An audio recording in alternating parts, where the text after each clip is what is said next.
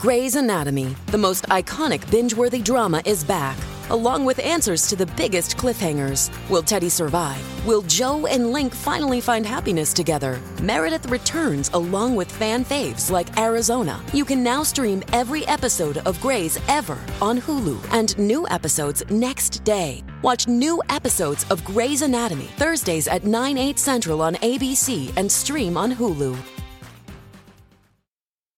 Bonjour, aujourd'hui la leçon est des données.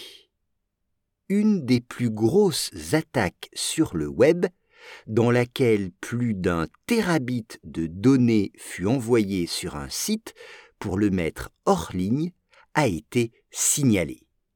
Once again, une des plus grosses attaques sur le web, dans laquelle plus d'1 terabit de données fut envoyé sur un site pour le mettre hors ligne, a été signalée.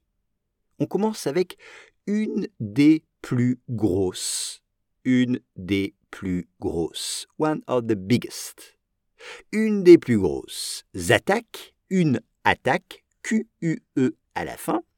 Une attaque sur le web, sur Internet, dans laquelle, c'est-à-dire dans cette attaque, dans laquelle renvoie à l'attaque. Donc, dans laquelle, c'est in which, dans laquelle plus d'1 terabit, plus d'un, more than, plus d'1 terabit de données, une donnée ou des données, ce sont des informations, une donnée, c'est une information, data en anglais. Envoyer, c'est to send, envoyer sur un site, donc sur un site Internet. Pourquoi ? Eh bien, pour le mettre hors ligne. Pour le mettre hors ligne. To knock it offline. Pour le mettre hors ligne. Pour le désactiver. Pour le rendre inaccessible. Pour le mettre hors ligne. Et cette information a été signalée. A été signalée. Has been reported. A été signalée.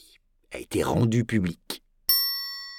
Une des plus grosses attaques sur le web, dans laquelle plus d'1 terabit de données fut envoyé sur un site pour le mettre hors ligne, a été signalée.